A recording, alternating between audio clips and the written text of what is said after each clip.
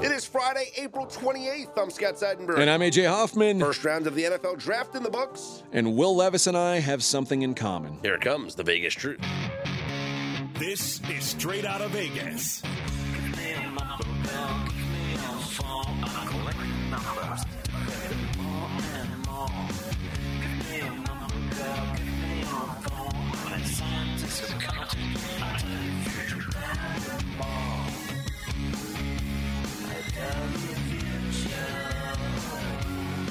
We are Straight Out of Vegas AM, your daily destination for sports conversation with a Vegas lean. Here's what you need to know to start your day. Bryce Young goes number one. No surprise. Texans making big moves at the top of the draft. And Will Levis Waiting. Still in the green room. The draft is the Vegas lead, guys. And again, no shocker. Bryce Young goes number one overall. The Panthers didn't waste a bunch of time. Got the card in. Bryce Young is the guy. Bryce Young did not look any taller being interviewed by a woman on ESPN. That was a bad move by ESPN to put a woman that was nearly his size interviewing him. I would have gone with the shortest lady you had just to make him feel big. No, they're empowering little people. It's good. Okay, whatever works. No, but I get the idea. Optics-wise, try and make him look bigger by putting somebody smaller to interview him. Yeah. That would be, but they didn't. If Ryan Seacrest interviewed him, he would look tall. No, but you're saying, how can I make Brian Young look good? They don't care about that. They want a good narrative. Which shortest, smallest guy got drafted number one. That's a good narrative. They send out John. What? So they send out John Sally to I don't know who's their tallest employee at ESPN. I don't know. Kendrick Perkins. Yeah, that would. Yeah. Tell me about you getting drafted. Number one. Look at my finger. So Bryce Young, number one overall. Not a lot of people thought that the Texans were looking at C.J. Stroud. Well, because of the S2 score was so bad. He's obviously the dumbest quarterback that we've ever seen. I think the Texans threw up a smokescreen. I think they said, this score is so important that we might not even draft this guy.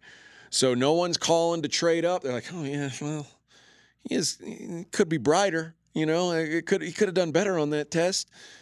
Texans take him number two.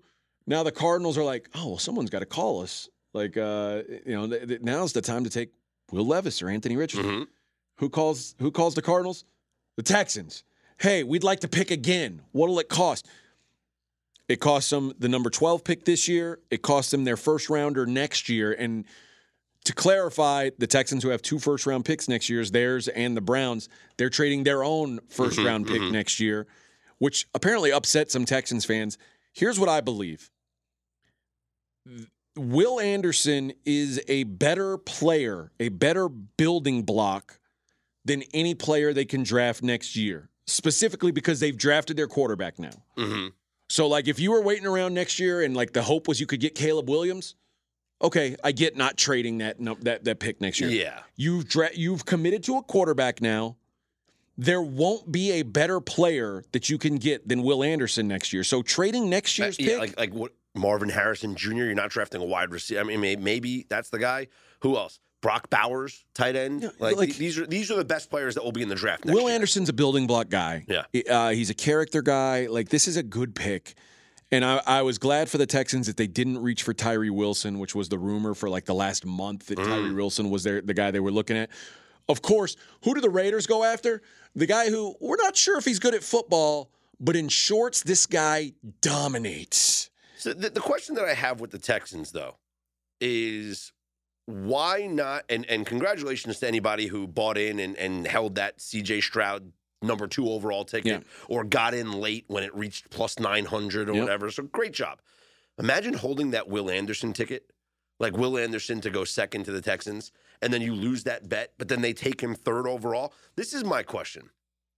I had Will Anderson under 3.5. Just throwing that out there. Well, good job. Why not draft Will Anderson 2nd and C.J. Stroud 3rd? That's a good question. Because you could have saved $1.2 million in salary. That's the difference between 2nd overall and 3rd overall. Here's the only reason I can think.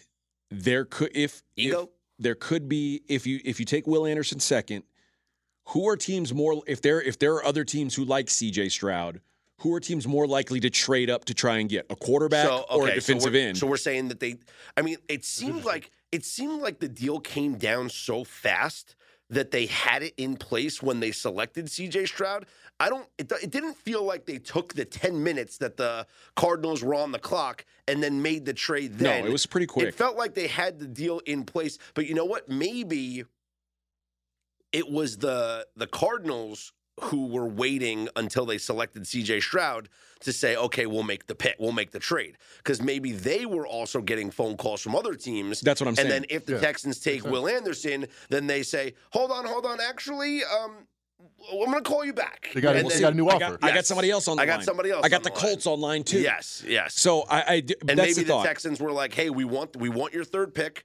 And then they were like, okay, it sounds good. Give us a second. And then they announced we take CJ Stroud at 2. And then the Cardinals were like, okay, yeah, you can have 3. And the idea that they've taken 2 out of the top 3 picks has never happened in the NFL draft's history. Like that's the first time it's ever happened.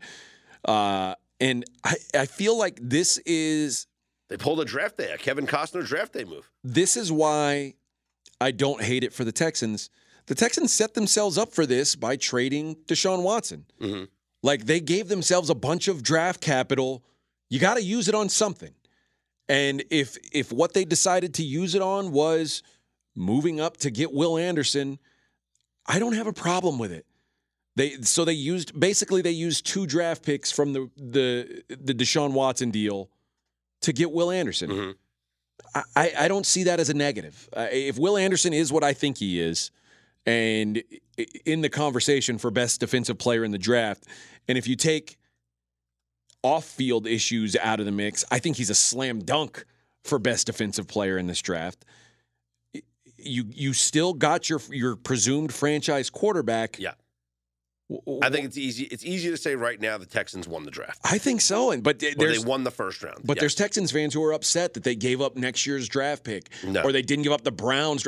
And here's the thing: if you're picking in the top 3 or 4 again next year, it means you probably missed on CJ Stroud. Exactly. Yeah. So you've got bigger issues than where you're picking next year, because you're not going to draft a quarterback next year anyway. So the big concern should be, what's wrong with CJ Stroud? The hope is that they finish better than the Browns this year, and then the Browns pick is lower in the first round than their pick would have been. Which, by the way, isn't unreasonable to think. Who knows what the Browns are going to be? The Ravens are going to be better. Lamar Jackson is signed, and he's got some weapons, and the Steelers, they never had a losing season. Which is funny. The Bengals are great. Only on NFL Draft Day do we not lead with Lamar Jackson signing with the Ravens. Lamar Jackson got signed. Someone just said that. It's it's like it is what it is. Lamar, overshadowed the early talk of the draft. But yeah, and we'll get to Lamar. But it just seems like the Browns are the 4th team in that division, right? At least competing with the Steelers for the 3rd team in that division. To be the 3rd team in that division. So it's not crazy to think that the Texans could maybe finish 3rd in their own division, and why not have a better record than the Browns? Sure. Well, I agree with you. The Texans win the draft. Beyond that, Anthony Richardson to the Colts. What do you think about that trade? It kind of feels everybody on the broadcasts were talking about how this is clearly going to be molding the offense after Jalen Hurts and the Eagles. Listen, the Colts have a history of getting things right when they draft a quarterback. That said, this is a big risk, and I saw so many Anthony Richardson equals Josh Allen 2.0 tweets. The idea that Anthony Richardson could have even a half of the success that Josh Allen had is a long shot. These quarterbacks who don't have a ton of starting experience, who are have all the quote unquote tools, I feel like it's more often than not they don't work. There's a lot more. Well, isn't that true for every quarterback that you draft? Yes, but more often than that guy. But the guy so Josh Allen was a guy who didn't really have college success. He didn't really have great numbers. He just was. The measurables were there. The upside, as people would say, was there. that road is much more littered with bodies of Mitch Trubisky's and Trey Lance's than it is with guys who come out from that fire like Josh Allen and who figure things out. Like in Josh Allen's first 2 years, it looked like maybe he was going to be no good. Like it's just a rare exception of a guy who's like, yeah, he's okay, but the upside of him is so great. It just doesn't feel like those guys normally work out.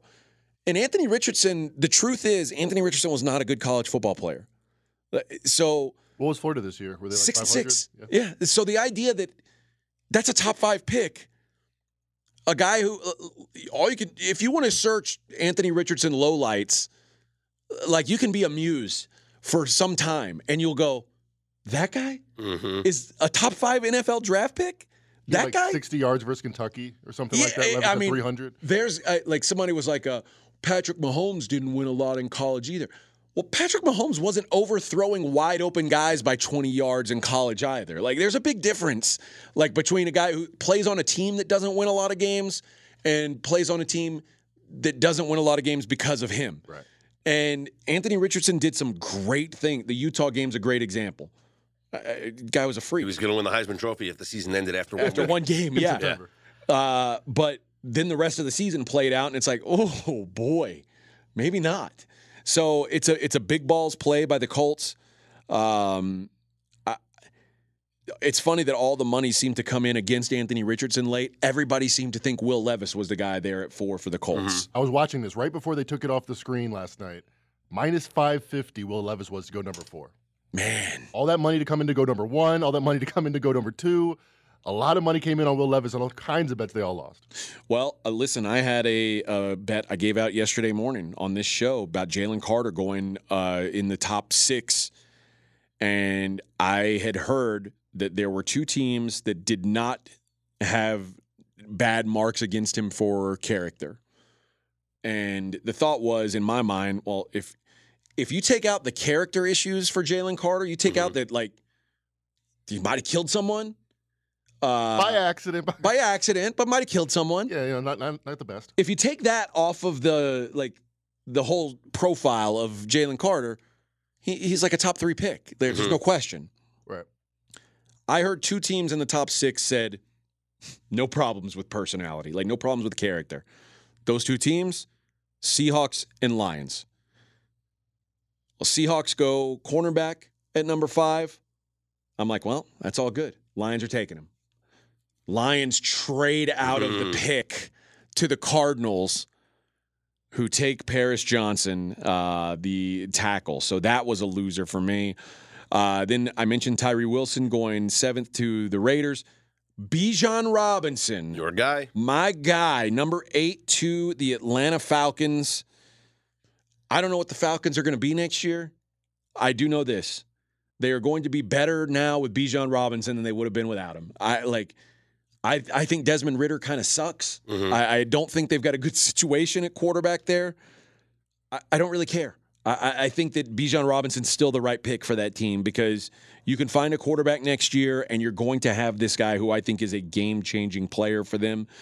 And then rounding out the top 10, Jalen Carter at 9, who the Eagles decided we're going to trade up and get this guy. The Eagles, by the way, Georgia North. They're building, or they have rebuilt the Georgia National Championship defense from last year, not 2 years ago. Yeah, because they got Nakobe Dean and Jordan Davis from last year, and now they got the 2 players this year in Jalen Carter, and at the end of the first round, picking up Nolan Smith. So they are just the Philadelphia Bulldogs now. Hey, good for them. I don't hate it. Jalen, like I said yesterday, 5 Georgia Bulldog defensive players got drafted in the first round last year. And to a man, they all said, Jalen Carter was the best one on our team. Like, Jalen Carter's better than all of us. The number 1 pick in the draft last year said, Jalen Carter is a better player than me. Like, that guy went number 9. The Eagles, you talk about the rich getting richer. Yep. That is, if I'm in the NFC, I'm looking at this going, what the hell? Yeah. You guys let them get this guy? Are you out of your freaking mind? Raiders, you couldn't have, what were you thinking? So the Eagles just continue to build on what was already nearly a Super Bowl winning roster. Other notable picks. Jahmyr Gibbs, 12th to the Lions. That one took me by surprise. Here's what I'll say about the Lions. I saw a couple people on Twitter.com, Lions fans, who were ready to throw themselves off a building. What happened to the Lions? They picked a running back and a linebacker? I thought they were good. They picked a running back. They were smart. 12. Who, did you think of the Lions as a team last year who was, desperately in need of a running back? No, that was their strongest position. DeAndre Swift is very good. They were, pretty solid. The other guy had, 17 touchdowns. Here's what we're going to do. We're going to take a guy at 12 who some people thought might sneak into the first round. Yeah, 28th, 29th. And by the way, that steam's only come in the last 2 or 3 days. Mm-hmm. So we're going to take him there. We're going to trade and get him. We're going to trade down, take that guy instead of taking, freaking Jalen Carter. And then we're going to take a linebacker from Iowa, an inside, not a pass rush linebacker, an inside linebacker, the least sexy thing you could possibly do. And it's such a Dan Campbell pick. Taking Jack Campbell is such a Dan Campbell move that I shouldn't be surprised. But I don't know if I saw one single mock draft that had Jack Campbell in round 1, and he goes 18th overall. Lions fans were distraught last night, and maybe rightfully so. What did you make of the Packers taking Lucas Van Ness, the defensive end, at 13? I think there's good value in Van Ness at 13. The thought was I thought the Packers, and this has maybe been Aaron Rodgers' biggest complaint the last several years. It's when are you guys going to put some help around me? And now it's Jordan Love's team, and not a lot of skill positions. If you're really going to see what Jordan Love's made of, you know what you do? You give him a pass rusher. Mm-hmm. Because that'll really help solidify if Jordan Love can play in the league or not. Not that you've got to make a decision almost immediately on him. Oh, yeah, you do. I thought for sure this was going to be Dalton Kincaid, the tight end. And if not, with Jackson Smith and Jigba still on the board, I thought he was going to go there. First wide receiver off the board. Yeah. Why not? There were options. And you were correct that he was the first tight end, though, Kincaid. Yes. But and no wide receiver until pick 20. Yeah, that one was surprising. Jackson Smith and Jigba goes to the Eagles, the Seahawks, and pretty good receiving core there now. You think? Also, the Jets taking Will McDonald, the outside linebacker, had a farm at 15. EIEIO. I think they made this pick scrambling. You think they were? Oh shit! Because all our guys are gone. Yes, because there was no offensive lineman left. When the Steelers traded up to take Broderick Jones, the Jets were left with, let's just take the guy that we have as the best available player on the board, not position of need. And so they took the best available pass rusher, which is Will McDonald, and they said, hey, Robert Saleh, we're giving you another toy. Have some fun. Was he the best available? I don't know. As far as the pass rusher? There's no other pass rusher. Yeah. There was Miles Murphy from Clemson, Brian Breesy. No, those are. I don't know that Miles Murphy's way off of Will McDonald, to be honest. Yep. And if you look at a lot of mocks, their average was probably similar. Mm-hmm. But apparently they really love the guy, and if he's right, if they're right, then good call. Like I said, I was in Houston when the Texans took J.J. Watt and people booed him and called him the pizza boy. He turned out to be pretty good. Yeah. So I don't know. Maybe Will McDonald's better than I think he is. When I heard Will McDonald's name get called at 15, I was shocked. Mm-hmm. So was I. So it was, and maybe it's because of the position. I couldn't picture a world where the Jets took a pass rusher, but I think more so because your fan base is all frenzied with Rodgers, yep. And it's it almost feels like you had to do something to say, you know what, we're going to make this Aaron Rodgers thing work. Mm-hmm. So even though they drafted a good wide receiver a year ago, if they drafted another wide receiver, I wouldn't have been shocked by that. But they signed Allen Lazard, so they signed the wide receiver this offseason. Allen Lazard is like a wide receiver 4. Yeah. He's Aaron Rodgers' friend. He's Aaron Rodgers' boy. Would Aaron Rodgers want another rookie wide receiver? He had complaints last year over the rookies on his teams. It was man, this Romeo Doubs can't even run a route. And Romeo Doubs is better than Allen Lazard. Yeah. So Lazard has the hand signals down to a patch. Yeah, that's really what matters. Number 37. Thumbs up. Other notable picks. I think we got to talk about what the Ravens did. They signed Lamar Jackson. You hear about that? So they signed Lamar Jackson. Yes, that's the big story of the day for the Ravens. But drafting Zay Flowers out of Boston College at 23, who is a very speedy possession wide receiver. I loved this kid in college. He was the number one weapon. Are you saying the Ravens got an A+ on the draft? Because RJ's going to hate this. They're just so good at it. I'm saying that the Ravens now have a receiving core that features Odell Beckham Jr., Zay Flowers, and Rashad Bateman. They went from having no playmakers on that offense to now having arguably a top 10 wide receiving group in the NFL? Here's the thing. Are you certain that any of those three guys is going to be a top 20 wide receiver next year? If Odell Beckham Jr. Now, don't stays say healthy. if. I'm saying, like, do you believe Odell Beckham will be a top 20 wide receiver next year? I do.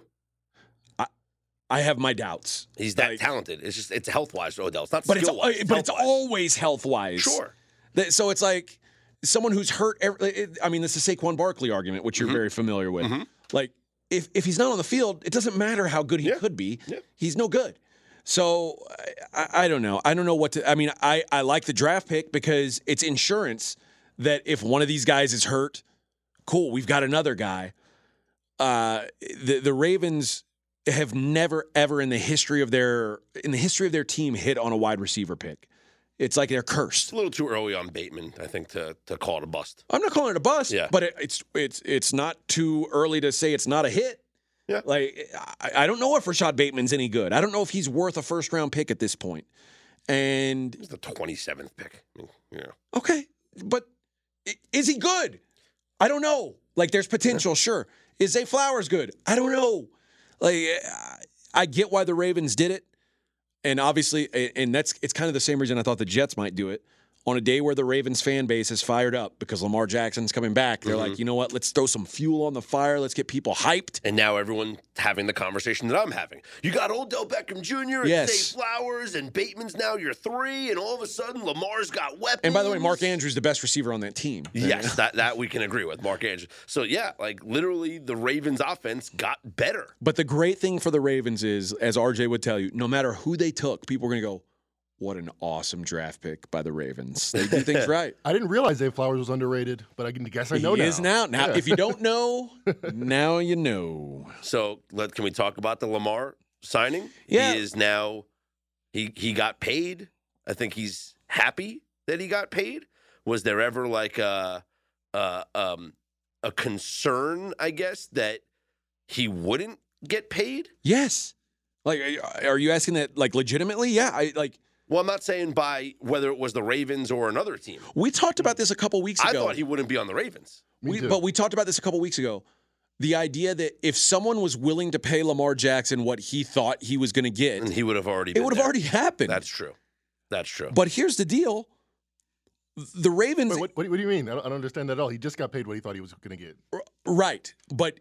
If there was another team willing to pay him that, and sacrifice 2 draft picks and have the whole world know that you want this guy and then not get him, the system's set up so no one would ever offer a compensatory offer sheet because you set up, you put your face out there. I want Lamar Jackson for $50 million, and I'm only going to get 2 drafts, and then you don't get it, and then there's zero chance you get it. Here's the other side of that coin. You're the Ravens. You've been unwilling to give this guy money for how long? Mm-hmm. Like you basically told the world, we're not going to pay him this. Is there any possibility that 5 years, $260 million wouldn't have gotten it done from the beginning?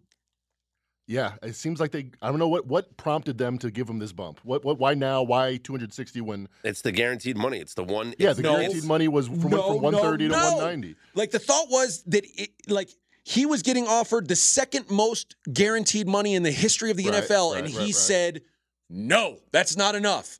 I want the Deshaun Watson deal. To me, Lamar compromised, which I'm not saying is wrong, because I think Lamar looked at the idea that no one was willing to give up 2 draft picks and pay him what he wanted. So now it was like, well, I could sit out a year, which how well that work out for Deshaun Watson? It didn't. What do you guys think about the argument that guaranteed money was obviously a huge factor, but I he also agree. wanted Beckham and another receiver like Zay Flowers maybe. He also wanted a more passing-oriented offense. They got a new coordinator this year. Maybe he got everything he wanted. Maybe so. And good for him. Listen, both these things can be true. And this is going to make me sound like a hypocrite, and I don't care about it. Like, Lamar Jackson deserves what he's getting here because he's so valuable to the Ravens. You can look at the splits when he's on the field versus when he's off the field. When he's on the field, they're one of the better teams in the AFC. When he's off the field, they're not a playoff team. That, to me, signifies how important he is. 28 points per game or 18 points per game. That's the difference. At the same time, the Ravens just gave this guy money like they've given no one else money in the history of the NFL, and he can't seem to stay on the field. So I get why there was this push-pull, and I see the argument from both sides. To me, all it did, though, was by doing this now instead of 3 months ago, all it did was put strain on the relationship that now is forced into existence for the next 5 years. Flacco, baby. Like, it's almost like the girl who is like, if you don't marry me, if you don't put a ring on it, Tense. I'm like, it's over. We're not a thing if we don't get married. And the guy's like, ultimatum. I'm not ready. I guess I'll go to Costco and get $1,000 ring. He's like, I'm not ready to marry you. And then there's like this awkward, there's a break. Like, they're taking a break. They're not broken up, but they're taking a break. They're maybe seeing other people. And then finally the guy's like, you know what? I'm not going to get any better. I guess let's get married. Does that marriage work out typically? Seems like, strained. does the girl feel like she was wanted all along? Like, does the guy feel like he's really bought into it? Like, it feels like it's a lose-lose for everybody, but at the same time, I see it as the Ravens needed Lamar Jackson. Who do you think caved more or compromised more? I think Lamar did. You think it was the 260 guarantee? I think Lamar, I really, and again, I have no evidence of this whatsoever. So this is me being like, nobody does. It's all hot speculation. take guy. Yeah, we got to do it. But I imagine that Lamar Jackson sat down and said, I want $250 million. And the Ravens are like, okay, we're listening. And he's like, I want all of it guaranteed. And the Ravens were like, we're not doing that, bro. We're not doing that. And now with 185 guaranteed, he's still the highest paid player in the NFL, $52 million a year. It feels like it's good for everybody involved. Like, the Ravens don't have to guarantee all $260 million to a guy who, would any of us be shocked if he wasn't playing football in 4 years? Like, if he was like a broken hip or Bo Jackson out of the league or something, no one would be shocked. Yeah, not shocked, no. So the idea that they don't have to guarantee all $260 million is a win for the Ravens. The fact that Lamar Jackson is the highest paid player in the NFL is undeniably a win for Lamar Jackson. Everybody should be happy here, right? I think so. But it still feels like, had they just agreed to this 3 months ago, Yeah, it'd that's be a another lot question. less awkward. Do you think the Ravens should have done anything different or could have done anything different? No, that's why I think Lamar softened. I think the Ravens would have signed this deal last season, and Lamar was not interested in this kind of a deal. But I think Lamar seeing when the Ravens said, you know what? Go out and see the world, honey. Go out and dip your finger in the other waters and see what feels warm. And Lamar did, and there was a lot of crickets. Like, did we hear anybody say, this team is kicking the tires on Lamar Jackson? I didn't hear it once. I think I heard the Colts one time, and then it was quickly dismissed. I think I heard Atlanta. But it might have just been like people saying Lamar would be a great fit in Atlanta. Yeah. I don't know that Atlanta was like, yeah, we might pay this guy $250 million and give up 2 draft picks. No, they said they weren't interested the day it was announced. Do you think that the Ravens waited till yesterday because they were trying to see if somebody would trade a draft pick?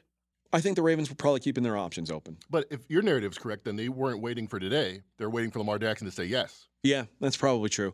Here's the deal. Lamar couldn't have gotten this deal from any other team. And the Ravens are better with Lamar than they are with any other quarterback. So this is like, it's almost like an arranged marriage. It's convenient and both parties seem committed to making it work.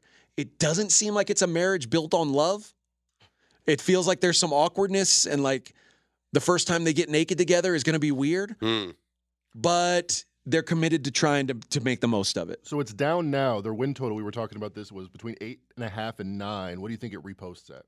Their division odds, just to give you an example, went from plus 310 to plus 275. So, a slight bump, but they're still second. I think they'll just be over 9.5. Yeah, 9.5 seems fair. Because I still They were 10 Bengals- last year. They weren't that good, yeah. But I still think you have to take into account the idea that Lamar might not play 17 games. Yeah, more and more evidence suggests it's possible. If I told you Lamar Jackson was going to play 17 games, like, is over 9.5 even a question? Right. It's obvious. Yeah, you play over 9.5. Yeah. But there's a real doubt. So I don't know. I feel weird playing both sides of this, but I see the angle on both sides that this is a really player-friendly deal, and this is also the team protecting itself, and it's probably the best thing for both parties. Let's talk about what bets we would make right now. And after the draft, or after the first round of the draft, the odds for Offensive Rookie of the Year slightly changed. Bijan Robinson, 4-1. Bryce Young, plus 475. Jackson Smith and Jigba, plus 650. C.J. Stroud, 7-1. Jahmyr Gibbs, plus 850. And Anthony Richardson, 12-1. C.J. Stroud is interesting to me because there's not going to be a quarterback controversy there. Like, he's the guy. Mm-hmm. Davis Mills is still going to be on the team? He'll still be on the team, but I mean, imagine how the fan base would feel if week one, with a new coach, a new regime, they trot out Davis Mills with that long-ass neck and, like, C.J. Stroud sitting on the sideline holding a clipboard. Like, Davis Mills, honestly, was built to hold a clipboard. That dude with that neck, You can look at it from angle. like holding on to the Microsoft Surface, and like I can just picture C.J. Stroud coming over and Davis pointing at some stuff on the Surface to him. That makes sense. Vice versa, not really. Like, and we know what the S2 score was. Davis Mills is going to come over. Davis Mills, the Stanford guy, going to come over and say, "CJ, what'd you see?" And he was like, I was playing Candy Crush, bro. My bad. I was playing Candy Crush. But no, C.J. Stroud's interesting because I do think the Texans are going to tick up. They couldn't have gotten much worse quarterback play last year. I think this award, if a quarterback is serviceable, they can win the award. Last year there wasn't a serviceable quarterback, so they couldn't win the award. But this year, I think all you got to do is be serviceable. I think that's not a bad number, at least on Stroud. Well, let's take a look at the second round now. Will Levis, obviously the biggest name still left on the board. Think about it. There were people who were convinced that Will Levis was going to be able to trick teams into thinking he was a top 5 player in this draft. And here's, the thing I respect most about Will Levis. What's that?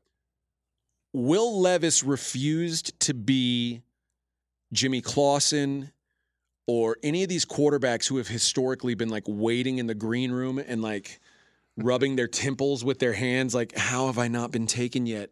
He had his arm around his girl and his mom the whole time, smiling and laughing and joking. He was not going to let anyone take a picture of him looking distraught that he was not taken in the first round. He refused to do it. So God bless him. But where does Will Levis end up is a fascinating question. It feels like he's got to go pretty quick, but the idea that there were, like I said, people thought he could be. The Batman Reddit guy thought he could be number 1 overall 48 hours ago. Like, what's the furthest he could possibly fall? The Rams are the favorite, plus 300. They pick 36th. Next up, Titans at 41. They're also 3-1. They pick 41st. Other favorites are the Raiders. They're plus 550, and they pick 38. So probably the next 10 picks, he'll hear his name called. The Rams are so interesting. Right? It makes a lot of sense. But it does. Somebody for the future. But if you do that, you're basically saying this is another year where we can't possibly compete. Well, no, Stafford would start if they drafted Will Levis, don't you think? Right. But so think about this. 2 years ago, they won the Super Bowl. Last year, Stafford was hurt, and they absolutely stunk. Yeah. The thought would be if Matt Stafford is healthy and can play, they should be able to compete. So you would want to put things around Matt Stafford that would help them compete. This is basically saying opportunity cost. This is basically saying we're still working on a rebuild. Yeah, it's a long-term thing. That makes a lot of sense, actually. So they could have got a receiver, somebody that played now, yeah. And if they've done a lot of things this offseason to make me think they're rebuilding. That would be a cherry on top. Yeah. And if I'm Aaron Donald, I'm sitting in the room looking at these guys. I'm looking at Sean McVay. I'm going, what are we doing? Mm. Like, well, can you guys trade me somewhere? Like, can I go anywhere? So the Rams are in a really weird spot, in my opinion, because no one would blame the Rams for drafting guys who could help them win right now. Because if Matt Stafford does stay healthy, maybe they are good. Like, it's not unfathomable that the Rams could compete again if Matt Stafford has a healthy season. But if they draft Will Levis, it almost feels like they're saying, "Yeah, we had our Super Bowl. We're looking to we're planning for the future." And the Vegas market reflects this pessimism that you're picking up on. Win total opened up near 8. It's now closer to 7. Oof. Is there? Do we have odds on the first pick of the second round? Because the Steelers are on the clock with the first pick of the second round, and I have a feeling I know who they're going to take. Who do you feel they're going to take? A legacy pick. Joey Porter? They're keeping it in the fam. They're going to take Joey Porter Jr. Maybe so. It's a good fit. I mean, he's an assistant coach, but there's a lot of people who have not said good things about Joey Porter Jr. in this draft process. And I was a believer in him coming out of college. I thought he was good. Don't you think if there's any team that's going to take a chance on the kid, it's going to be the team that his dad played and coached for? If there's one thing I believe about the Steelers is they have a code that they live by. And if they really don't believe that he is what his dad was, I could see them easily passing. All right, I think they're gonna stick with what they believe. Best available players right now. Obviously, Will Levis, but that's a position of need for teams, right? Brian Branch. I was going to say Michael Mayer, the tight end from Notre Dame, or Brian Branch, the safety from Alabama. Yeah, Brian Branch was a guy. He was the only safety, and the pick I gave out on the pod. I mentioned the loser I had here yesterday. The pick I gave out on the pod with RJ was under 5.5 defensive backs. That cleared easily because the only safety I could have seen going, and I expected to go in the first round, didn't go in the first round. So I thought there was 3 corners, 1 safety, maybe a 4th corner. So that would have been 5. I had under 5.5. The fact that only 3 corners go, no safety, no 4th corner, it was an easy winner. But Brian Branch is good enough to be a first-round guy. But with Minkah Fitzpatrick, they're not going to take the safety. I don't think so. So to me, it's either Joey Porter Jr. or they take a chance on a tight end. I don't know how much the Could it be a wide receiver? Could it be Josh Downs? That's a pretty big reach. Okay. Wouldn't you think? Yeah, that's a pretty big reach. It's got to be Joey Porter Jr. That's the bet right now. Joey Porter Jr. Because, first pick of the second round. You could say it's a reach, and I don't totally disagree, but any tight end, like when you consider positional value, like a B-level wide receiver is worth more than an A-level tight end. Yeah, but they got the wide receiver last year in George Pickens. They're not gonna, and didn't they just get Allen Robinson? Yeah. So I think the wide receiver core is fine, and their tight end is Pat Freiermuth. So it's going to be Joey Porter Jr. That's who they're taking. 2 guys that are still on the board that I believe in. Keon White, the Russian from Georgia Tech, is like when you talk about the athletic freak show guys, and he's a former tight end. He's like 6'5", 290, and runs fast. That kind of guy. He's still available. I think he could, and I'm not saying for the Steelers. I'm saying top of the second round. He's a guy that I would certainly look at.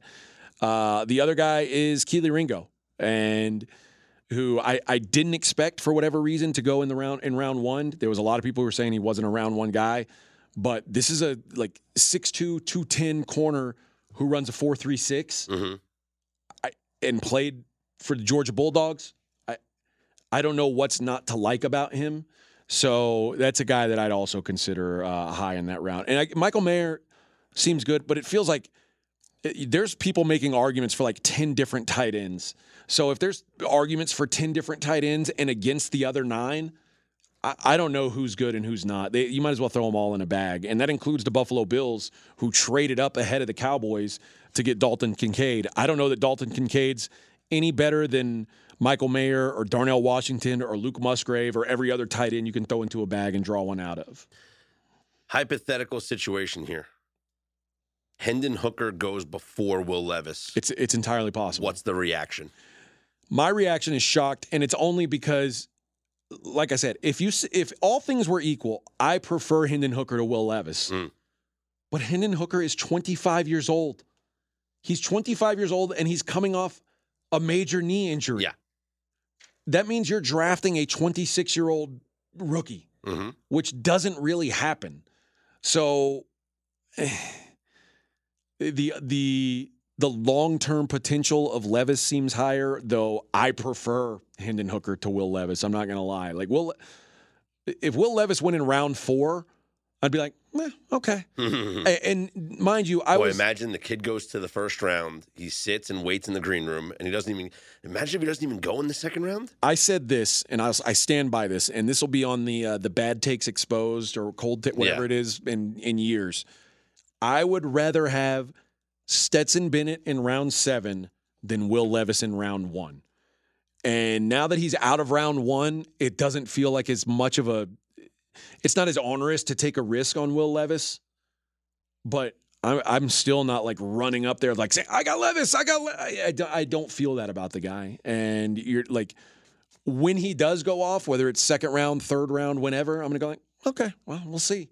I'm not going to be like, oh my God, what value they got by taking this guy who was projected top 5 in round 3, because I think he was a round 3 talent to begin with. So would this be the worst, if he doesn't go in the second round, would it be the worst green room slide ever? Yeah. Worse than Geno Smith? Yeah. Because Geno got drafted in the second round. Yeah. But he waited first round. No one took him. They kept showing him in the green room. The difference was no one ever breathed a word about Geno Smith being like a top 3 pick. No, but they said that he was going to be a first rounder. Yeah.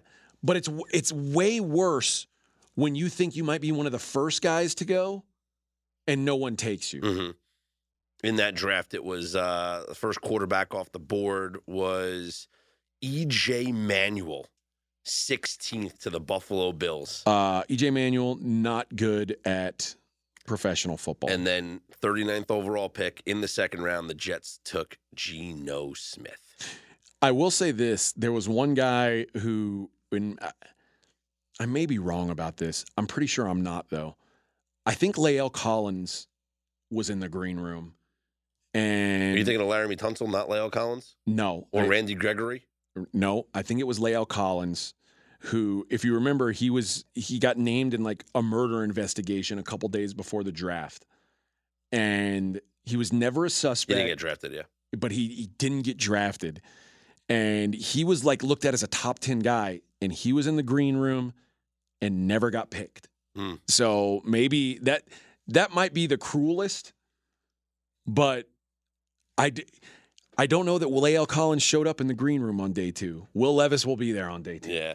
Well, we'll see what happens. The NFL draft, first round in the books, second round action tonight from Kansas City. I got a best bet on the draft. What? Let's go, baby. And I think your analysis got me there. Indianapolis Colts under 6.5 plus 115. It's unchanged from last week. Now I know who's going to be their starter week 1. It's a guy that probably shouldn't be a starter week 1. They've had a different starter. That's Anthony Richardson. They've had a different starter for the 8th year now going, and they have a new head coach. I think the mantra is take the growing pains. He's going to be our starter next year. We're going to build him up. Even if he's bad, we'll just keep going through it. Under 6.5, I like it. That's a really good bet. And I'm not sure, like, mind you, they've got Gardner Minshew and Nick Foles, guys that they could roll out there week 1. But if you told me a Nick Foles-led team or a Gardner Minshew-led team, it wouldn't be Foles. It would be Minshew. Okay. It would be Minshew. And because Minshew was I still like under 6.5. Yeah, I wouldn't love it, but I would still be all right with it. I'm with you. It would be Minshew because Minshew was in Philadelphia with Steichen. So that would be it would be Minshew. The only scary thing is that division is just so weak. Yeah, it does work. Like, you get to play the Titans twice, you get to play the Texans twice. I don't even know if the Jags are good. I need the Texans to be not the 32nd best team. Yeah. You know. I like the pick, though. I like that I like that bet. So you know what? I'll co-sign on it. Let's under go. 6.5. Let's go, boys. Because whoever takes that first snap is not a starting NFL quarterback next year. Yeah, Jimmy G's not walking through that door. And I'll be like, Gardner Minshew, no offense, who I think Gardner Minshew is a high-level backup quarterback, is not a starting caliber NFL quarterback. So I think you've got a good pick there. This show is sponsored by BetterHelp. How's your social battery right now, AJ? I know sometimes I get drained, and it could be easy to ignore your social battery and just spread yourself too thin, especially when it comes to social gatherings and maybe just things you're not in the mood for. Well, do you know the right amount of socializing you need to do to keep yourself balanced? Therapy can give you that self-awareness, and you can build basically your routine that reflects what you need personally. Everybody's different in this way. That was a big driver for me when I was in therapy. I got a lot out of it, and it's so easy here. Give BetterHelp a try. If you've said, I don't want to go out of my way to do this, it's all online, it's as convenient as can be, and it's suited to you. It's simple. Just fill out a brief questionnaire, get matched with a licensed therapist, and you can switch at any time for no additional charge. Find your social sweet spot with BetterHelp. Visit BetterHelp.com/Vegas today to get 10% off your first month. That's BetterHelp, HELP.com/Vegas. AJ, it's important to me that the supplements that I take every single day are of the highest quality. And that's why ever since they jumped aboard as a sponsor with us, I've been drinking AG1, because for AG1, quality isn't just a buzzword. AG1's ingredients are heavily researched for efficacy and quality, and I love that every scoop has prebiotics, probiotics, digestive enzymes for my gut support, B vitamins for energy. It's got the magnesium and ashwagandha for stress support, also testosterone support, vitamin C and zinc to support my immune system. I don't get sick anymore. Well, you're welcome for introducing you to AG1. Yeah, bud. I mean, this stuff is incredible, and so many people have asked me, are you just reading commercials? No, man. AG1 is actually legit, and there's a reason why I drink it every single day. It just makes taking care of my health so much easier in general. So if you want to replace your multivitamin and more, start with AG1. Try AG1 and get a free 1-year supply of vitamin D3 plus K2 and 5 free AG1 travel packs with your first subscription at drinkag1.com/SOV. That's drinkag1.com/SOV. Check it out. There were other sports in the world besides the NFL. What? Yeah. Apparently, the world is still turning. The Celtics. Wow.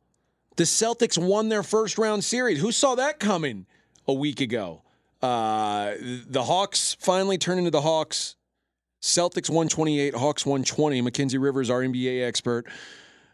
What are we looking at for the round 2 matchup between the Sixers and the Celtics, which I think is like the marquee round 2 matchup? Yeah, before the playoffs, people talked about this matchup and anticipating. And even more now with the Bucks out of the way, Right. This feels like the matchup. This is the de facto Eastern Conference Championship, and I'm surprised by this line. I have these teams a lot closer than the market, I guess. Boston Celtics are minus 290 to advance. Take back on the Sixers is plus 240. Really? I'm betting the Sixers. I'm doing it. It's plus 240? Here's the... Give it to me. All right. You're green betting the universe, but I get you. Yeah, I'm leaning that way, plus 240. Here's the way I might attack it instead. You can get Sixers plus 2.5 games, minus 210. So they would have to lose in 5 for me to lose. I don't see that happening. I think this is a long series. No way. I don't see it happening. So I'm laying They couldn't beat the Hawks in 5. Right.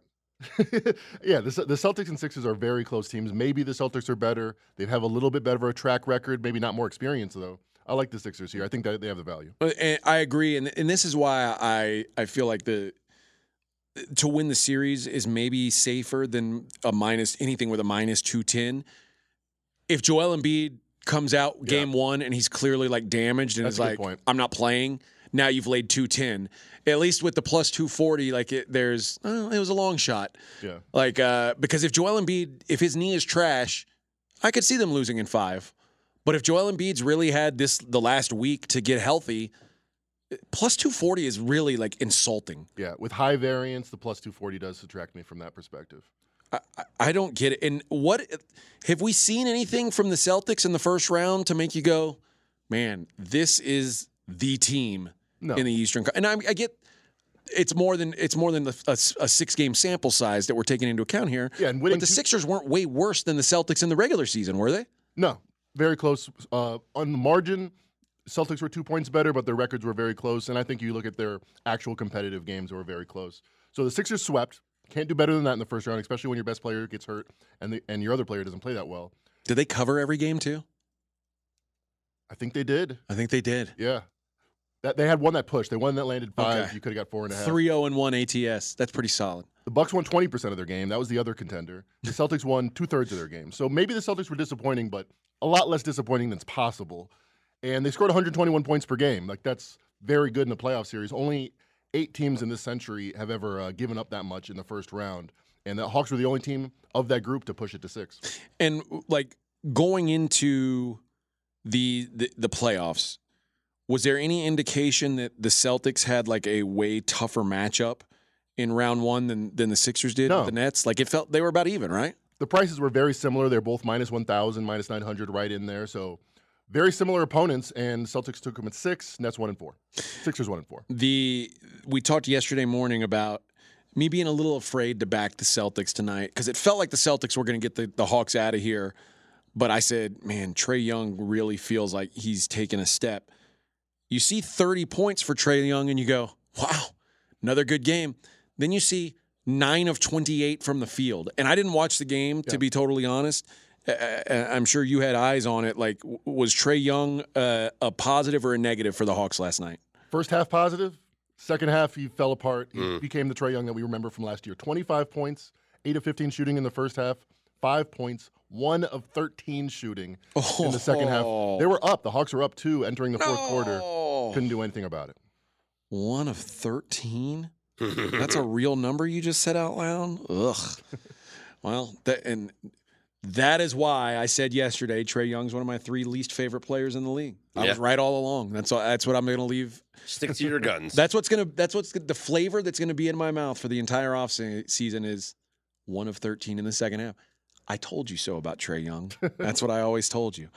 All right, let's take a look at the games tonight as the NBA insists on playing the playoffs while the NFL draft's going on. It's like they're not learning their lesson. Right? And it's like the Warriors and Lakers are playing? Come on. You think anyone's going to watch that? No. People are seeing. We got draft to watch. Where's Will Levis go? Well, do you think it's a coincidence these 2 games aren't happening on the first round? Yes. You know? Yeah. Yeah. No, it's not a coincidence. They did this. You know what they're going to be saying? Instead of watching the Lakers, Kings, or the Warriors, Kings, they're going to say, where's Will McDonald going? And then somebody, Will McDonald got drafted yesterday. What? I was watching Hawks. Who the hell drafted Will McDonald? Oh, it's the Jets. Oh, fuck. Jets. Makes sense.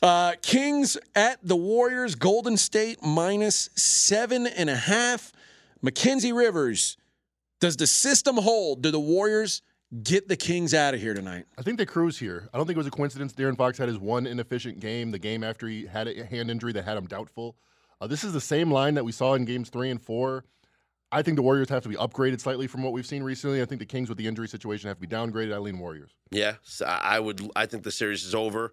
The Warriors shown that they have gotten their act together. I think Draymond coming off the bench has been a really good thing for them.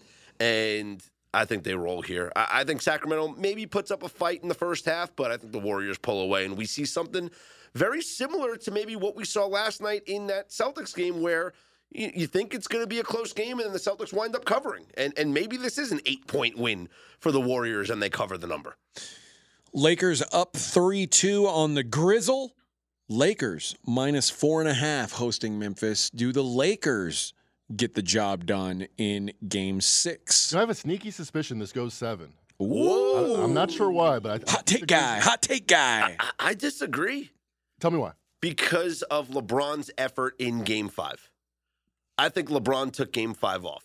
It can't be worse in Game 6. Well, I think LeBron took I'm not saying he went into the game saying, I'm going to take the game off. But once the game got out of hand early, and yes, I know that they pulled within 1 in the third quarter, but the game was over at half. The game was done. And LeBron made a conscious decision to take the rest of the night off, knowing, hey, we're up 3-1. We're not going to lose this series. Let me conserve some energy because I'm going to lay it all on the line in game number 6. I think we're going to get a monster performance from LeBron James tonight. Wouldn't shock me. We've seen it before, Game 6 LeBron. But I don't know, John Morant was like much better in Game 5 than it was in Game 4. The hand seemed a little better. Yeah, and it was more like he scored like 25 points in the Game 4 Game 4 in the fourth quarter, but it was all disconnected from the team. It was all like Allen Iverson, like, all right, now that the game's over, I'm just going to do my thing on every possession. In Game 5, it seemed cohesive. It seemed like Dylan Brooks, Bane, Morant, they were running offense that made sense in combination. I think that continues. What's LeBron's player prop for this game tonight? Yeah, it's been as high as 29.5. It's been as low as 26.5. If I hope it's on the low end, because the play is going to be to go over. Yeah. I think LeBron goes off tonight. It's on the low end, 26.5. I generally lean unders. He's only averaging 22 in this series. Over. Big game tonight. Wouldn't shock me. LeBron over 26.5 points. Over the weekend, we will have the Western Conference semifinals beginning on Saturday. The Suns and the Nuggets. Denver favored at home, Mackenzie. In that situation, well, I guess the question is, are you taking the Suns in every game? I'm taking the Suns in the series. I gave that out to my clients. Yeah. And game 1, I'm very interested in the Suns. I thought this would be 1 or pick 'em. It's 2.5. Now, we talked about the NBA home court advantage in the playoffs. Maybe it's ballooned where the favorites are bigger favorites than they've ever been before because they keep covering 57% NBA favorites in the playoffs the last 5 years. A ridiculous stat. But I like the underdog here. I think the Phoenix Suns are at least 3 points better, 2.5 points better than the Nuggets. I know home court advantage is huge in Denver, probably the best in the league. I think that's kind of mitigated versus a Suns team that will have some rest with them. Yeah, I think Suns are going to win on the road. They're going to cover at home. I'll go with the Suns in every single game in this series. Makes it simple. Oh, well, all right. Huh? Listen, I think the Suns win the series. Why even play it? If I think they win the series, I'm obviously going to bet them in every game because they're going to win 4 out of 7. So I'm at least going to go 4-3. Minus 130 is a good price. I bet that. That's the right way to do this. And then we have, at least we know one series will begin on Sunday in the Eastern Conference. The Heat and the Knicks, with the Knickerbockers, a 4-point favorite at home in Game 1. Surprised by that line, Mackenzie, or you think that's right around where it should be? That's right where my numbers make it. It says they're a point better, a 1.5 better. Remember, the Heat still had one of the worst offenses of any playoff team, and then they lost their second best offensive player. Mm-hmm. Jimmy Butler's been out of his mind, 35 points per game against the best defense in the NBA, but how much he can't improve on that, and can he sustain it is the question. I lean New York. It's one thing to upset the number 1 seed because it almost feels like that's your championship. Yeah. This could be the letdown I think so. for the Miami Heat now. And they're such a good matchup for the Bucks, the way they play defense. You mentioned that with Bam Adebayo guarding Giannis. Right. I don't think they have the same kind of I don't think they have a matchup advantage. No, because Jalen Brunson's the scorer on this team. He's not Giannis. He's a much different scorer than Giannis. Yeah, and he's been as good as anybody in these playoffs. Kyle Lowry, Vincent, they're going to have their work cut out for him guarding him. The price on the Knicks to win the series shot up. So it seemed like all the money came in on the Knicks to win from minus the series. 130 yesterday to minus 160 this morning. Yeah. A lot of people loving the Knicks. Can you believe this? The Knicks are going to the Eastern Conference Finals? I can't believe it. It's disgusting. I literally laughed out loud when I saw their championship odds. I'm like, 20-1? 20-1? The New York Knicks? Knicks are going to the Eastern Conference Finals? They got a 5% chance to win it all. Wow. Were they going to play the Celtics? We'll see. Yeah, maybe. Maybe not. Actually, maybe I hope they play the Sixers because I know that James Harden and the Sixers aren't going to the NBA Finals. And then you always have the chance Embiid and Harden get hurt.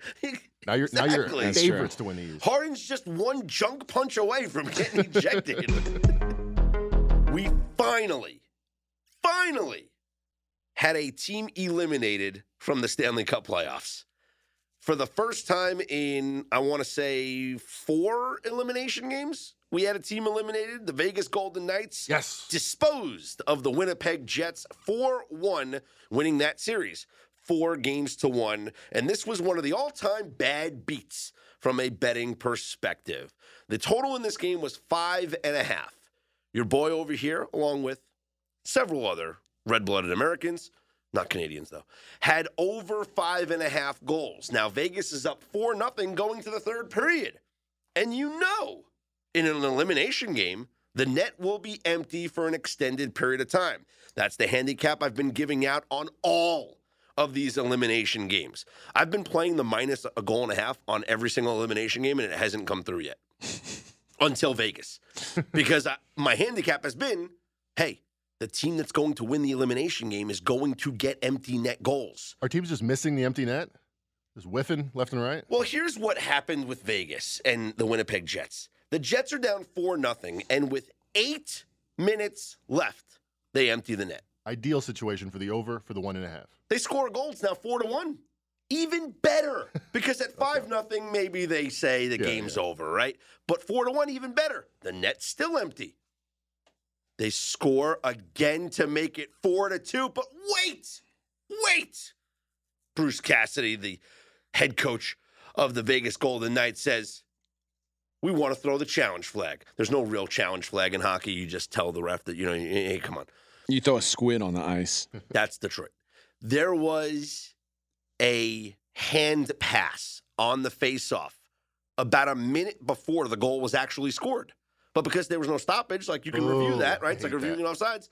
They determined that there was a hand pass, no goal.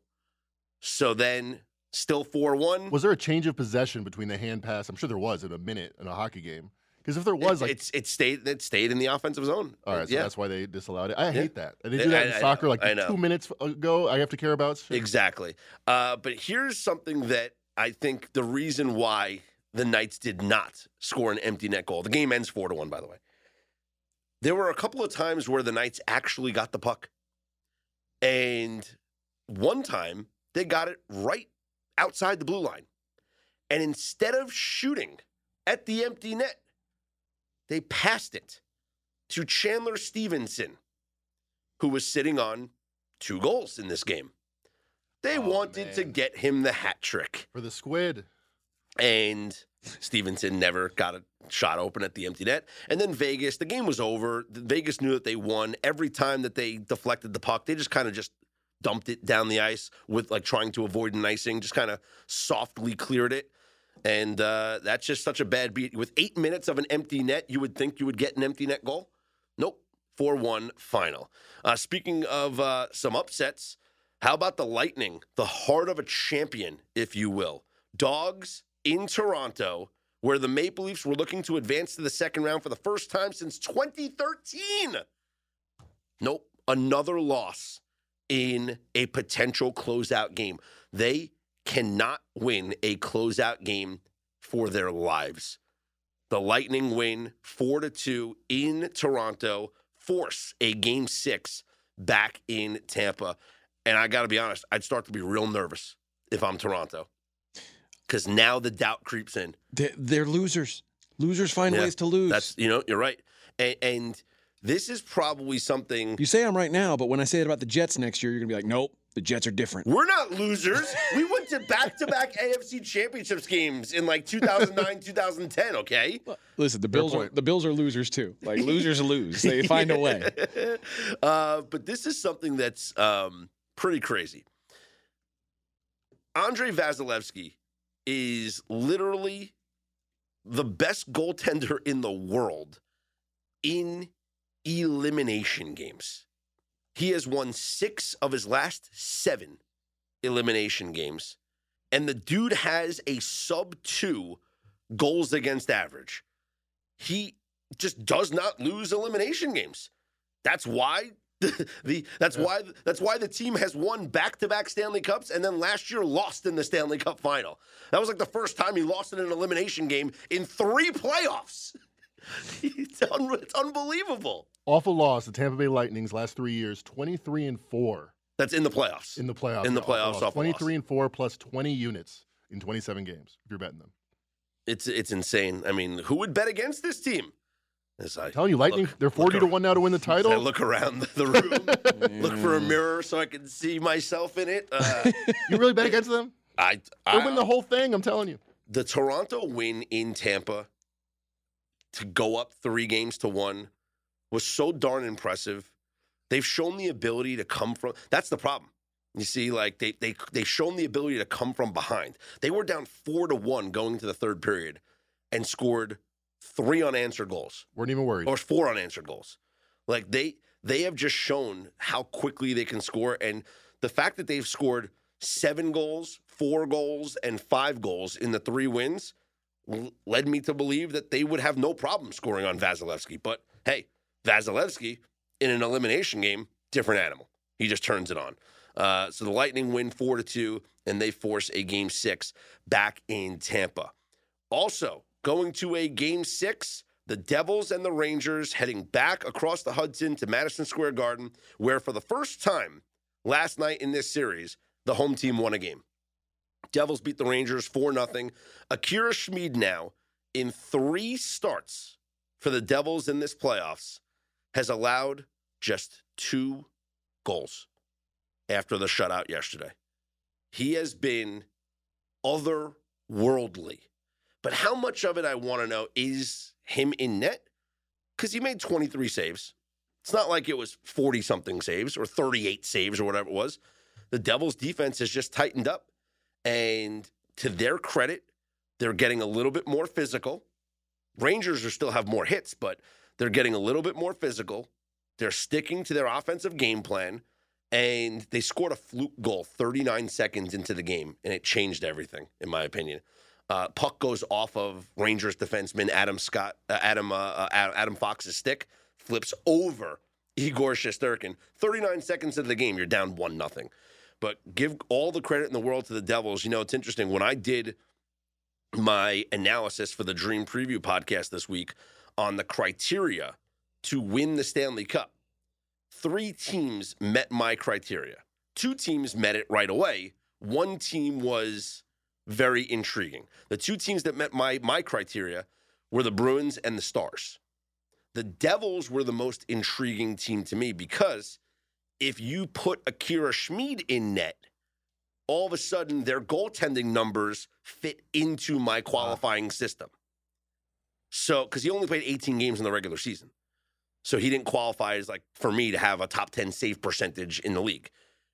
But now you put him in, look at what he's done in these 3 games. I got to be honest, if the Devils get past the Rangers, if they're able to win one of these next 2 games, I think they have a chance to go to the Stanley Cup final.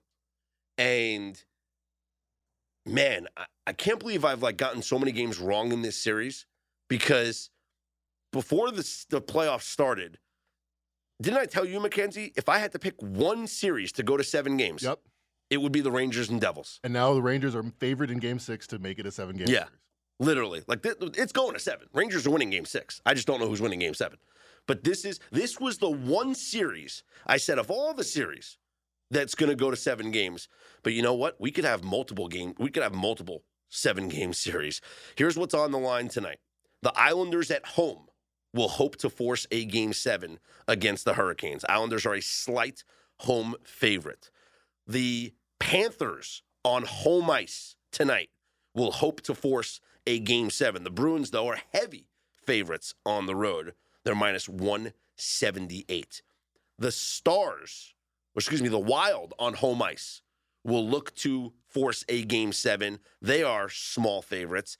And the Avalanche on the road will look to force a Game 7. So far, only one team has been able to close out a series, and that was Vegas finally doing it on home ice last night. I think the Kraken end this series. They have looked so good to me. Seattle is a hockey team? Yeah, they've looked so good in these games. They've scored first in every game of the series. I just think that there's a lot of mojo going on there. And tonight at Climate Pledge Arena.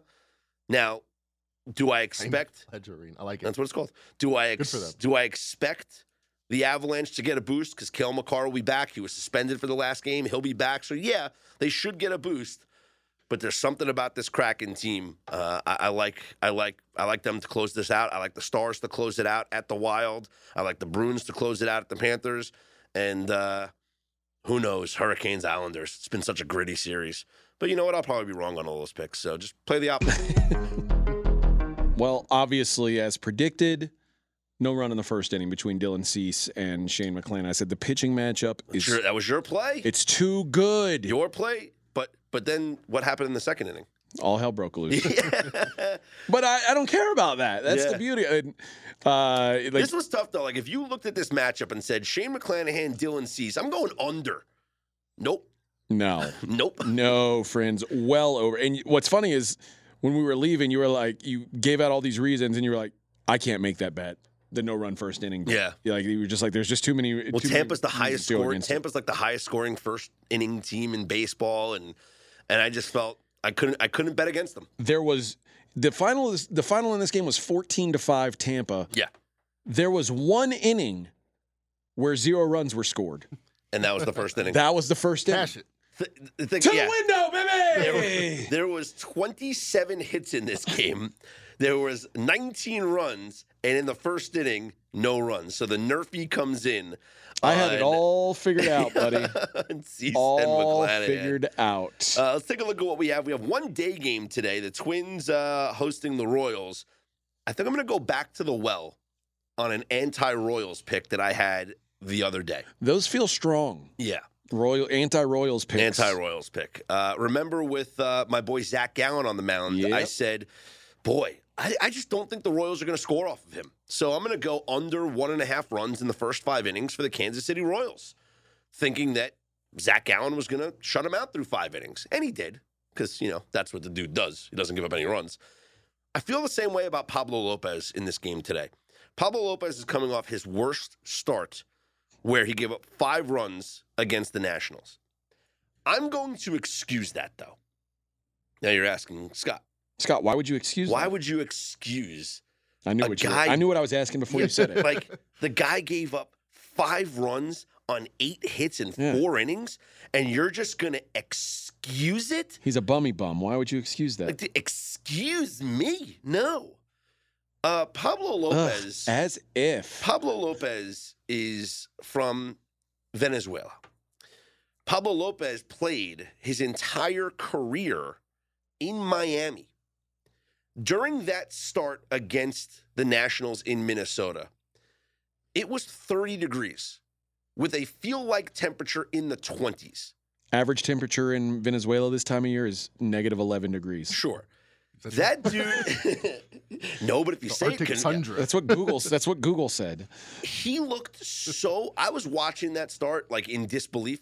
He looked so uncomfortable, blowing into his hands every time he could, and I felt that the cold really affected So him. you're saying he's soft? I'm saying he just can't pitch in cold weather. Sounds soft. Here's to one me. thing that does concern me. There's rain in the forecast in Minnesota. It's going to be about 50 degrees, 49 degrees, but there's rain in the forecast. Right now, about 50% chance of precipitation around first pitch. If he starts the game and goes 2 innings or 3 innings, and then it gets delayed, and he doesn't come back out to pitch, and somehow the Royals score like 2 runs in the 4th or 5th inning, I'll be really pissed. So I don't know if I want to take a chance on it. Can I get, maybe you've had this opinion before. I just got to get this out here. Twins' new uniforms are nice. Well, if you're the Twins, you build this new stadium. Why don't you put a retractable roof on it? It's Like, the weather's going to be bad there more often. Like, Well, you hear the opposite argument for the Vikings. Like, why not take advantage of your climate? elements, yeah. Put all your opponents up in a weird spot. Yeah, there's it's a lot. It's a big question as to why they didn't put a roof on the stadium. Like, you don't get guys from Venezuela that have never been in the cold to pitch for your team. Especially like if you look at how beautiful like the U.S. Bank Stadium where the Vikings play with like the glass. Like imagine that. Well, maybe there would be glare for baseball. I don't know, but it's just they should have built a roof. They're going to build a roof here in Vegas. it's smart. Yeah, a little climate control, heat Yeah. and stuff. Sometimes it's too hot. Sometimes it's too hot for baseball. Not too hot for the Aviators, but they don't care about minor league baseball. No. But we're gonna have a roof, a retractable roof here. I'm in telling Vegas. baseball wouldn't exist in Houston if there wasn't air conditioning. Mm. And Las Vegas wouldn't exist if there wasn't air conditioning. I used to go to, when I was a kid, like after, my dad was a big Nolan Ryan fan, and we always went to the Astros games. And when Nolan Ryan got traded or became a free agent, went to the Rangers, back then you could fly for like $59 on Southwest from Houston to Dallas, and we'd fly up and we'd go watch Nolan pitch in Arlington. It was so miserable because they had an outdoor stadium with no air. I was like, what were these people thinking? And, finally, it took them 2 stadiums later. They built a new stadium, and then pretty quickly realized, man, we really should have put a roof on this place. Yeah. So I think the life of that stadium, Globe Life or Choctaw, whatever it was, has to be one of the shortest in MLB history, because they were like, you know what? I know it's not decrepit and old, but it's too hot. We got to put a roof on this thing. So they built a new stadium. Yeah, it was built. It's when was it built? What did it last? 25 years? 1994 it opened up. So about 25 years. No, 20 years. Yeah. 20 years it lasted. Not even 20 years. Well, I mean, it's still in use, but like the team was only there for 20 years. Yeah. They made a mistake. That's wild. If you live in an extreme climate, Mm-hmm. you've got to have a retractable roof. Because I agree, baseball is best when it's played outdoors. Yeah. On a nice day. Well, then you just open the roof. Then you just open the roof. Yeah. In Houston, it's a nice day. You There get is one of some- those like every month or two. It is open kinda- the roof. There's something about the aesthetics though of an open air stadium. Like I remember the first time I went to a game in Arizona. It was one of the weirdest experiences I've ever seen because growing up my whole life, I've only known baseball stadiums to be open air, right? You look out into the outfield and what do you see? Stands Mm-hmm. and the sky. When you're in, I don't know if you've ever been to Chase Field in Arizona. When you look out, it's just walls. Like, it's walls. The only sky you see is if you look directly up when the roof is open. The rest of the stadium is just, you're indoors. It's so weird. It's just I'm a all right weird with that. experience. But you know what? You know what's nice? Air conditioning. Yeah, it's just not aesthetically pleasing, though. It's not, I don't know. I've always had this Doesn't look theory nice. that on the East Coast, it's so packed, it's so condensed, it's such a metropolis that you want to feel like you're on a farm every week. You know, if you go to the baseball park, you want to have that Yeah. agriculture type feel. Where if you're in Arizona, you get the wilderness, you get the whole desert landscape. You don't need to see the You don't need it. mountains. You don't need it. In New York and Boston, you need that once in a Although while. in Colorado, it's beautiful. I mean, that stadium is gorgeous. The views are insane. It's just sometimes early in the year it snows. You know? Same thing in Minnesota. Yep. Sometimes early in the year it snows. But yeah, rain in the forecast for Minneapolis. So we'll see if they get this So have game you in landed on time. a play? We're going to play Lopez or we're going to fade Lopez? No, I'm going to play it. I would wait to see if this game has a delay or not. If it starts on time, I'd be concerned that there might be a delay. Monitor the weather. Right now, it does say around 4 o'clock Eastern time is when it's supposed to be about 55 to 60% chance of precipitation. And if there's a delay, no play. If there's a delay before the game starts, then yeah, we still play it because Okay. Lopez is going to start the game. Right. If there's no delay, But you're worried there might be. I'm a one. little nervous Yeah. that the game, unless like during the broadcast they say, hey, the crew chief looked at the radar and they say, hey, we're gonna get this whole game in. Yeah. You know, there's gonna be no delay or whatever. Like the weather's passed or something like that. Orioles take on the Tigers. It's the battle of the Rodriguezes. Grayson Rodriguez against Eduardo Rodriguez. AJ, which Rodriguez are you going with? Oh, I think I'm not going with any Benny the Rodriguez. Jet? Good choice. No Rodriguez. That's a good one. It's a good one. But I'm going to go Rodriguez list today. What's your recommendation? I like Baltimore. This is a team that won 9 of their last 10 games. They're playing really good baseball right now. So Baltimore, small road favorite. I'll back them. But other Rodriguez has been Yes. really, really good. Yeah, so sure. yeah, I think maybe you can't. Maybe it's an under. Maybe you back both Rodriguezes. Well, I can tell you that I think the odds on a Rodriguez getting the W is pretty good. Unless they both It's not get 100%. Unless they both get no Yeah, that's decisions. true. Yeah. The Cubs are at the Marlins. Marcus Stroman, Jesus Luzardo. Pretty good pitching matchup here. Total low at 7.5 with the Cubs a minus 125 favorite. Rich Hill against Chad Kuhl as the Pirates take on the Nationals in D.C. Pittsburgh, a minus 125 road favorite with a high total of 9. Makes sense with both of these pitchers. You keep bad-mouthing Rich Hill. Remember, he Yeah. spit in your face last time you did this to him. He's probably spitting on the baseball, too.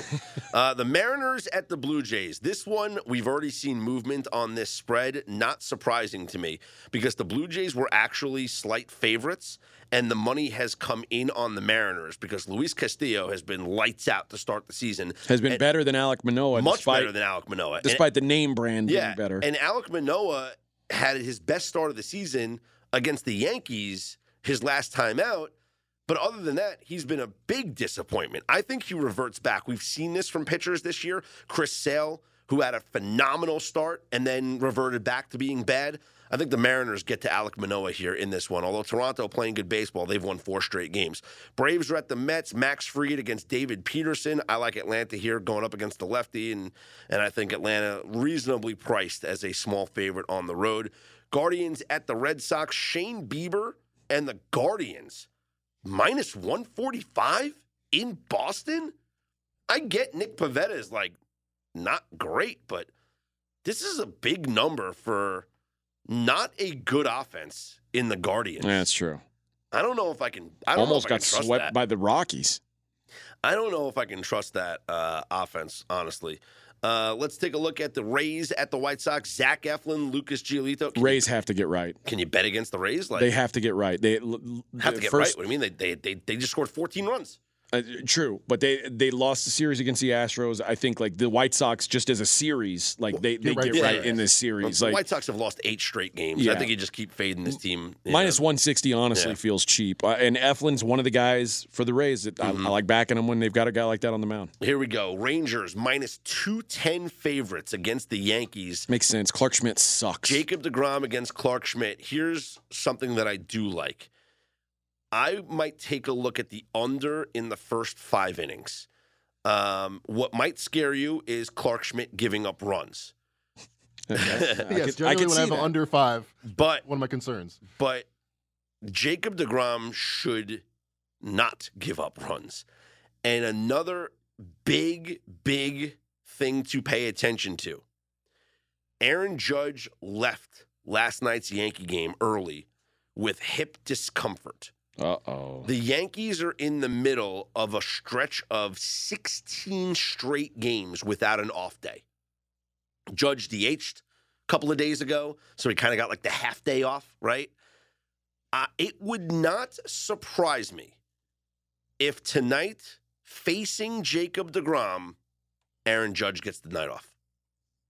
That makes sense. And if Aaron Judge is not in the lineup, the Yankee lineup of Anthony Volpe, Willie Calhoun, Franchi Cordero, this is DJ LeMahieu batting cleanup. This is not the Yankees lineup that we're going to see this season. And Jacob deGrom is that elite. I think with the potential to not have Aaron Judge in the lineup, you got to fade the Yankees here. Is there any concern long-term for Aaron Judge or midterm? No. All right, because the reason I say that is because Shohei Ohtani is plus 115 now. He keeps ticking down. I feel like if I wait, he's going to be minus money favorite. I will have missed it. Ohtani got rocked on the mound by the A's yesterday. Mike Trout 7-1. But he also missed a home run, had a home run short of the cycle. He had a single, double, triple. He's the best player in baseball. Yeah. Plus 115 is attractive to me. Aaron Judge is down to 14-1, by the way. Yeah, well, Judge is not having a good season, so I don't know if I would put Judge right now. Vlad Guerrero, he's right there at 14-1. It's Ohtani. I think so. I mean, in the American League right now, what's Matt Chapman? Matt Chapman's having a phenomenal season. You know what? 35-1. Let me throw something out there that may put pause on an Ohtani play. All right. Ohtani could be traded at the deadline, and if he goes to a National League team, the bastard bookies. It'd be hard for him to win the MVP. He can't win the AL MVP if he's in the National League, right? How about that? There's AL right here in the fine print. That's an interesting concern. Just something to think about. Yeah, but I mean, right now, like, who leads the Rafael Devers leads the American League in home runs with 9. 48-1. Joey Gallo's got 7 bombs. How about that? What a turnaround for him. 7 hits, 7 bombs. Yeah, but Matt Chapman's batting .364 right now for Toronto. He's got 5 dingers, 11 doubles. Nice bounce back for him. He's having a really, really good season. Some would call that a renaissance. Mm-hmm. Let's move on here on the schedule. So, keep an eye on Aaron Judge's status for this game tonight. Angels at the Brewers, Tyler Anderson, Wade Miley, Milwaukee, a minus 140 favorite. Astros hosting the Phillies, Houston minus 145, rightfully so. Framber Valdez against Aaron Nola. Framber's the better pitcher right now, so Astros get the edge there. Merrill Kelly against Kyle Freeland, Arizona, a minus 135 road favorite at the Rockies. It's hard to not like Arizona for that one. A's host the Reds. Kyle Muller, who once struck out 24 straight guys in high school. In a row? Yeah. In a row. He takes on Luis Sessa of the Reds. We have Luis Sessa with a 10.8 ERA. Kyle Muller with a 7.23 ERA. Kyle Muller's better. I can tell you this. I'm not betting the under. And then the Cardinals take on the Dodgers. Cardinals got off the schneid with a win yesterday. Congratulations. Jack Flaherty against Dustin May, LA, minus 140. UFC action this weekend, Fight Night 223. I'm not great at numbering them, but I think it's 223 on Saturday. And I got a best bet for you. I'm going to go to the undercard, and I'm going to go with Fernando Padilla. And Fernando Padilla against Julian Erosa. Padilla plus 130. Ooh, I like that. And Erosa is he's a guy who washed out of the UFC, has come back, and has been pretty solid. He's got good knockout power. Here's what he does, though. He's a tall fighter who stands with his chin tall. Those guys get knocked out. And this is a guy in Padilla who fought a training partner of mine on the regional scene, like a pretty high-level guy who I thought would be in the UFC by now. He's obviously not in the UFC by now because Padilla absolutely torched this guy, like knocked him clean out. He is a nasty finisher, got good power in his hands. Both these guys do. One of them is extremely durable. One of them has proven not to have a chin. So give me the guy making his UFC debut, the young guy, the young lion with the chin, plus 130, Fernando Padilla against Julian Erosa. Plus, Julian Erosa's nickname is Juicy J. You have to go against that anyway. Yeah, that guy goes down. Yeah. Wow. I feel like fading the guy whose name's Juicy J. Well, there you go, Fernando Padilla. Plus 130. I'll give you plus 130 to fade him. Well, if you want 20% off that fight card, because AJ, you're going to have more than that play on pregame.com, right? So he'll have a fight card up. You could take 20% off of that, or you could take 20% off really anything at pregame.com. Maybe a weekender all access. So you can pick your favorite pregame pro and get every pick over the course of the weekend in every sport. And you can take 20% off of that using the promo code FIGHT20. FIGHT 20. That's how you spell fight. Fight20 gets you 20% off anything Say that again slowly. There's no G in fight. It's not Fajita. What are you talking about? Fight20. 20% off anything you'd like at pregame.com. So you can get a daily best bet package. You can get a subscription season long. Or I recommend the weekend all access because you get every pick from your favorite pregame pro. So I could get all of AJ's UFC and all his baseball? All his UFC, all his baseball, absolutely. NBA playoffs, whatever he gives out. I'm a wizard. You get it all. So he's been texting us plays on our text thread. I'm like, man, you should give these out. This is a winner. Monk over. Oh, I hate Made you. a lot of sense. I hate you so much. Fight20 gets you 20% off at pregame.com. For Mackenzie Rivers and AJ Hoffman, I'm Scott Seidenberg. Have a great, profitable weekend. We are Straight Out of Vegas AM.